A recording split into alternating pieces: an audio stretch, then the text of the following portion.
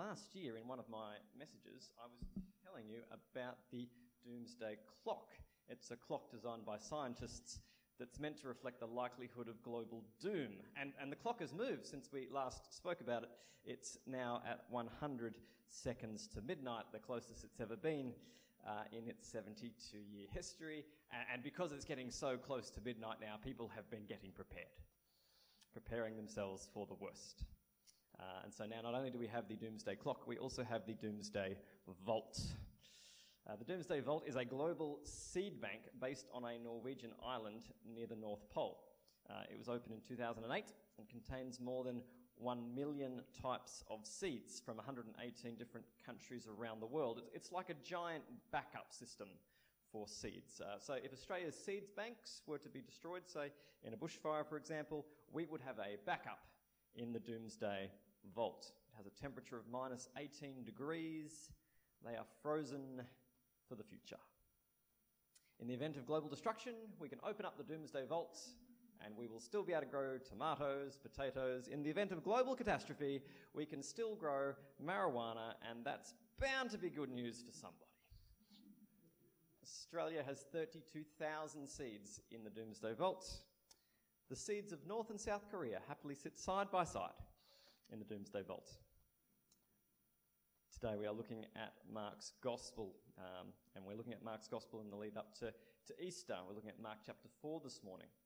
Now, I want to encourage you to read Mark's Gospel for yourself. I want to give you a good feed on the Word of God this morning, but I want to encourage you to feed yourself on His Word this week. God's Word is bread for daily living. It's not cake for special occasions. If you listened to an audio recording of Mark's Gospel, how long would it take you to listen to from start to finish? It would take 90 minutes. Meaning that if you listened to Mark's Gospel 15 minutes a day, you would listen to the whole of Mark's Gospel in 6 days. I wonder if you spend 15 minutes or more watching television or on social media each day. My encouragement to you is to be in God's Word yourself. In Mark chapter 4, Jesus talks about sowing seeds. Let's start at verse 1. Once again, Jesus began teaching by the lakeshore. A very large crowd soon gathered around him, so he got into a boat. Then he sat in the boat while all the people remained on the shore. He taught them by telling many stories in the form of parables, such as this one. Listen, a farmer went out to plant some seed. As he scattered it across his field, some of the seed fell on a footpath and the birds came and ate it. Other seed fell on the shallow soil with underlying rock. The seed sprouted quickly because the soil was shallow, but the plant soon wilted under the hot sun, and since it didn't have deep roots, it died. Other seed fell among the thorns that grew up and choked out the tender plants, so they produced no grain. Still other seeds fell on fertile soil, and they sprouted, grew, and produced a crop that was 30, 60, and even 100 times as much as had been planted. And then he said, anyone with ears to hear should listen and understand. Jesus very often used parables in his teaching. In fact, verse 34 says that in his public ministry he never taught without using parables. And parables are very accessible. They're about everyday life things that Jesus' listeners could relate to. A lost sheep, a lost coin, wise and foolish builders. On one level, people can easily understand something about this parable. It's about seeds and soils. But it seems that not everyone catches on to Jesus' deeper meaning, including his disciples. Which raises the question, if his parables are not always understood, why does Jesus use parables as a teaching method? Turns out his disciples asked him this question too. Why do you speak to the people in parables? His disciples asked. And Jesus replied by saying, because the knowledge of the secrets of the kingdom of heaven has been given to you, but not to them. Whoever has will be given more, and they will have an abundance. Whoever does not have, even what they have, will be taken from them. What does that mean? So whenever a pastor gets up to preach, in any church, anywhere, there will be people listening who are hungry to know Jesus in a deeper way. And sadly, but inevitably, there will be people in any church who attend casually. People who aren't really there to seek Jesus personally, rather some attend church out of habit, some for social reasons, some because their parents do, and so on. In the Gospels, crowds are following Jesus. There's lots of people listening to him, but they're not all genuinely seeking God's truth. Some are not. And so Jesus' parables do two things. They reveal and they conceal. They reveal God's mysteries, the secrets of heaven, to those who are genuinely seeking him. And they conceal those mysteries from those who are not wholehearted about seeking him. Jesus' parables force people to stop and think and decide whether to search deeper. That's why he says, if anyone has ears to hear, let them hear. The audience has ears. But are they really listening? Are they truly seeking God? That's why Jesus says those who have will be given more. And those who do not have, even what they have, will be taken away. Jesus' parables have a sifting and sorting effect on the crowd. They reveal the mysteries of heaven to those who want more understanding and conceal from those who are unwilling to seek after God. And the important question for you this morning is, which camp are you in? Are you here casually, or are you here to know God more deeply? What does this parable that we just read about the soils mean? Well, conveniently, we don't have to guess because Jesus tells us. He says this: the farmer sows the word. Some people are like seed along the path where the word is sown. As soon as they hear it, Satan comes and takes away the word that was sown in them. Others, like seed sown on rocky places, hear the word, at once receive it with joy, but since they have no root, they last only a short time. When trouble or persecution comes because of the word, they quickly fall away. Still others, like seed among the thorns, hear the word, but the worries of this life, the deceitfulness of wealth, and the desires for other things come in and choke the word, making it unfruitful. Others, like seed sown on good soil, hear the word, accept it, and produce a crop, some 30, some 60, some 100 times what was sown.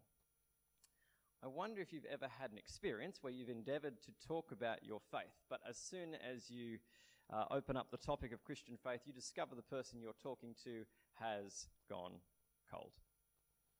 They change the subject, or they shut the conversation down altogether. Sometimes your seed falls along the path. When I was a teenager, growing up at the Bendigo Church of Christ, our youth group did many trips to Youth Alive in Melbourne, down to the tennis centre, where there would be a preacher who would give a gospel message and give an altar call, calling on people to receive Jesus. And very often, many young people in our youth ministry, they would raise their hands, they would go down the front, they would accept Jesus. It was exciting to see. But some of those decisions were short-lived. Some went home and found their families were not very supportive of their newfound Christian faith. Some found that being a Christian wasn't a great way to be popular at school, and they were like seed that fell on rocky soil. It was short-lived. Still, there were others who received Jesus and his message. They welcomed Jesus as Saviour, but there isn't room in their lives for Jesus to be Lord. Jesus might be part of their life, but the worries of this life, the desire for wealth, happiness, popularity, choke out what God longs to do in their life, and so they are not fruitful. Maybe they attend church, maybe they play Christian music in their car, but they're not a sold-out, fully devoted follower of Jesus. And then finally, we have the fruitful Christian. They hear the word, accept the word, put it into action in their life. Their lives are fruitful and have an eternal impact. I wonder which soil best reflects your journey. In this story, 3 of the 4 soils end up with an unwanted result, which says something about the optimism of this farmer. This farmer is spreading seed everywhere, all over the shop, some on the path, the rocky soil, thorny ground, and some of it lands on good soil. The farmer is sowing seed everywhere, some in the most unlikely of places. This is John Allen Chow. He was a 26-year-old American with a passion to make Jesus known to one of the last uncontacted peoples on the earth. John Allen Chow wanted to take the gospel message to the Sinhalese people. Now, North Sentinel Island is technically part of India, and it can be found here. And very little is known about the Sinhalese people. We don't know their language. We're not sure what their population is. They are hunter-gatherers. They use bows and arrows. They are hostile to outsiders. In 2006, 2 Indian fishermen were illegally fishing in the area. Their boat drifted towards the island. They were killed with axes. When a helicopter tried to retrieve their bodies, the helicopter was attacked by the Sinhalese with spears and arrows. It's illegal to travel to North Sentinel Island. You can probably imagine why. If you go there, you probably won't be coming back. John Allen Chow went there. He didn't go there on the spur of the moment. He was trained by a missionary organisation. His diaries revealed that he knew the risks. He knew that his death was pretty likely. But he had a passion to share the love of Christ. He wrote in his diaries, "You guys might think I'm crazy in all this, but I think it's worth it to declare Jesus to these people." He writes to his family, "Please do not be angry at them or at God if I get killed."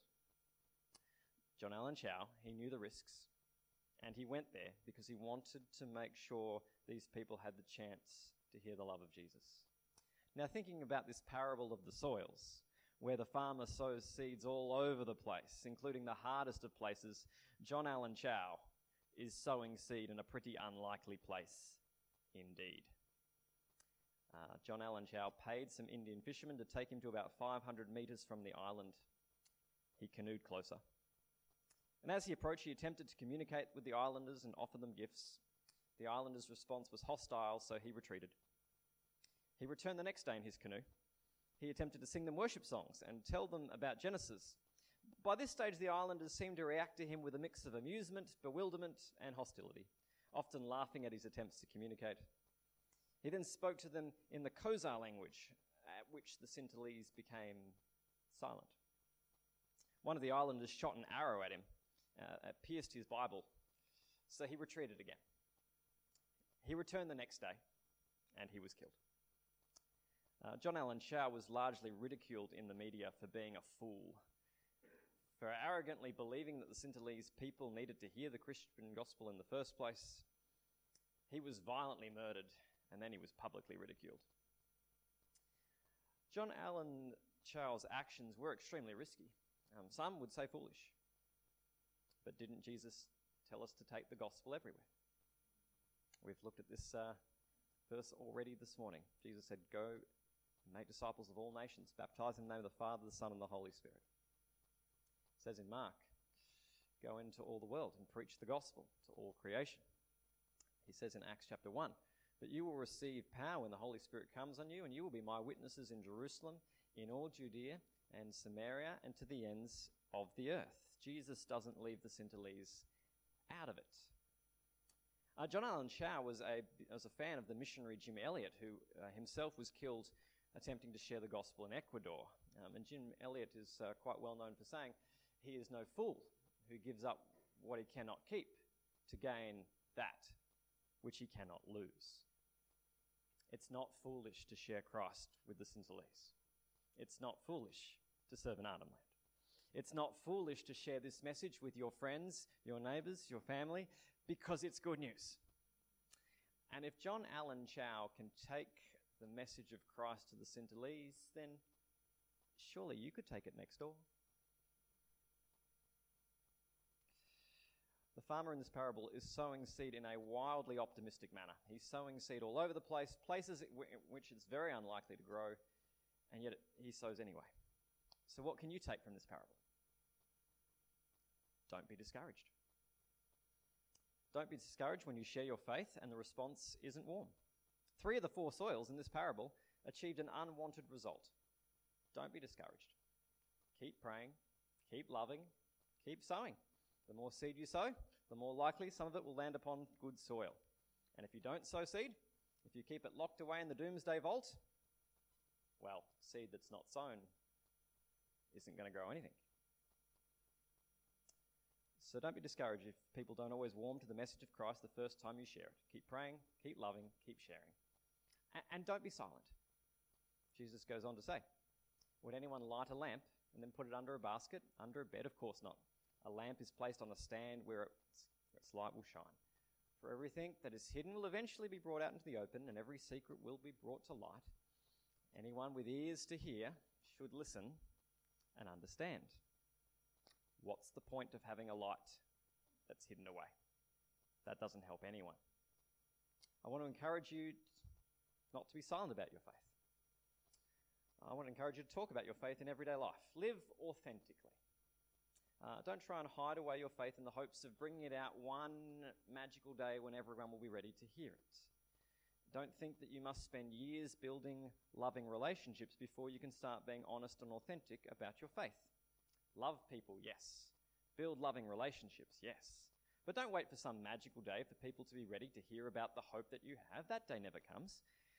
There will be a mixture of soils in your workplace, among your family, among your friends, and you will get a mixture of responses to the Christian gospel, and you won't know for sure what that response will be until you sow some seed. Just be who you are. Your faith is part of who you are. Don't hide it away, because that's not being real with people. That's hiding who you are. That's hiding your light under a bed. That's inauthentic. And how can being inauthentic be considered loving? Paul writes, but how can they call on him to save them unless they believe in him? And how can they believe in him if they have never heard about him? And how can they hear about him unless someone tells them? Just be who you are. God is with you. His Holy Spirit will guide you. Just be honest about your faith. Not everyone will like it, but I suspect many will warm to you because of your loving authenticity. Don't be discouraged, and don't be silent. Jesus tells another parable about seeds. He says, the kingdom of God is like a farmer who scatters seed on the ground night and day while he's asleep or awake. The seed sprouts and grows, but he does not understand how it happens. The earth produces the crops on its own. First, a leaf blade pushes through, then the heads of wheat are formed, and finally the grain ripens. As soon as the grain is ready, the farmer comes and harvests it with a sickle, for the harvest time has come. Don't be discouraged. Don't be silent. And don't underestimate what God is doing. In high school, I went to Creek Street Christian College, and what snazzy uniforms they have, I might say. Most of the students in my year were not Christians, including one of my very good friends, Jason. I met Jason in 1998. We were very good friends the rest of high school and continue to be to this day. And I endeavoured to share my faith with Jason. He never seemed interested. I prayed for him for a long time, but I never saw anything happen that gave me any optimism. In 2012, Jason sent me a message asking to catch up, and would you believe it, he'd become a Christian. He'd reached a point in his life where he realised that he needed God. In 14 years, I had never seen anything happen that made me think he was likely to turn to Christ. I had underestimated what God was doing in his life when I couldn't see anything happening. And maybe you're underestimating what God is doing with the seed that you're sowing. Maybe you're underestimating what God is doing in your family, among your friends, among your colleagues, among your neighbours. So the first parable reminds us not to be discouraged with the seed we sow. The second parable reminds us not to be silent about our faith. The third parable reminds us not to underestimate God's involvement. And the fourth parable reminds us not to underestimate the impact that sowing seed can have. Jesus said, how can I describe the kingdom of God? What story should I use to illustrate? It is like a mustard seed planted in the ground. It is the smallest of all seeds, but it becomes the largest of all garden plants. It grows long branches and birds can make nests in its shade. I mean, mustard seeds, they're very small. I have about 100 of them right here. Tiny, tiny little things. And yet Jesus says that these tiny little seeds can grow quite large. In Acts chapter 1, there are about 120 believers in a single city. Today, it's estimated there are around 2 billion Christians meeting in huts and in homes, in cathedrals, in cafes, in school halls and in stadiums right across the world. A little can go a long way. So So don't underestimate what God can do with the seed that you sow. I wrote in the link about believers in South Korea who float helium balloons with the Gospel of Mark and float them into North Korea. They're sowing a seed. And as we finish, I just want to share with you 3 simple ideas for how you might be able to sow the seeds of the gospel. Now, you don't have to make helium balloons in Australia. There's on the back table, as you leave, you'll find a whole pile of Gideon's Bibles. You can take one as you leave today. Put it in your bag or put it in your car and ask God for an opportunity this week to give it to someone. I would challenge you to do that. See what God does. Heather has done this many a time, and she could tell you many stories about times that she's offered people a Gideon's Bible. It's a simple way to sow a seed. I have a neighbour who's not a big fan of Christian faith, but he's a very accomplished artist, loves his art. I bought him a book about the history of Christian art. To be honest with you, the book looks frightfully boring. But my neighbour loved it. He's read it enthusiastically, pointing out various paintings that he's familiar with and so on. If you have a friend who's not very open to Christianity, you could buy them a gift. I mean, if they're into sports or the arts or politics or whatever they're into, I'm sure you could find an autobiography of a famous Christian. I mean, what's the worst that could happen if you gave them a gift? I mean, at the very least, you're being a loving, thoughtful, generous person, reflecting the generous nature of our God. You could buy a gift. That's a simple thing we could do. Finally, do you have a way of sharing the gospel? I mean, if someone asked you to explain the message of Jesus, could you do it? I want to show you a simple idea called the 3 circles. The first circle just represents our broken world. I mean, you only have to turn on the TV to see suffering and death, violence and war. We live in this broken world, but that's not how God made the world to be. The second circle represents God's perfect design. God made a world without brokenness. It was a world full of love and joy, peace and unity. But what we did was we sinned. The Bible says that we left God's way to go our own way. And sin is anything from lying to murder. And what sin did was it separated us from God's perfect design and it threw us into brokenness. And people try to do all sorts of things to escape from brokenness. People try drugs and alcohol, chasing a career, relationships, money and so on. But none of these things fix the problem of brokenness. These things are like a bungee cord. They snap us straight back into brokenness. And God didn't want to leave us in a place of brokenness. God loved us so much that he sent Jesus. Jesus sent by God to come down to earth to die for our sins on a cross and rise again, cancelling all of our sin. And if we turn from sin, follow Jesus, making him the King of our lives, then God will forgive us and restore us back to God's original design. And you become a new person, restored back into relationship with Jesus. The Apostle Paul said, "The old is gone and the new has come." All of us in this room are in one of 2 places. We're either living in God's perfect design or we're living in brokenness. 3 questions. Where do you see yourself? Are you living in God's perfect design, in relationship with him? Or are you living in brokenness? Second question. Where would you like to be? Because Jesus is offering you a way out of brokenness, and he is the only way out of brokenness. And the third question. Is there anything stopping you from turning to Jesus and living in his perfect design? If you're interested, you can look up the 3 circles on YouTube. There are many effective ways to share the gospel. I hope you have one in your mind that you would be confident to use this week. Let me pray. Father God, I pray for us all now as we head into our week. And I pray that you would give us opportunities to sow the seeds of your good news.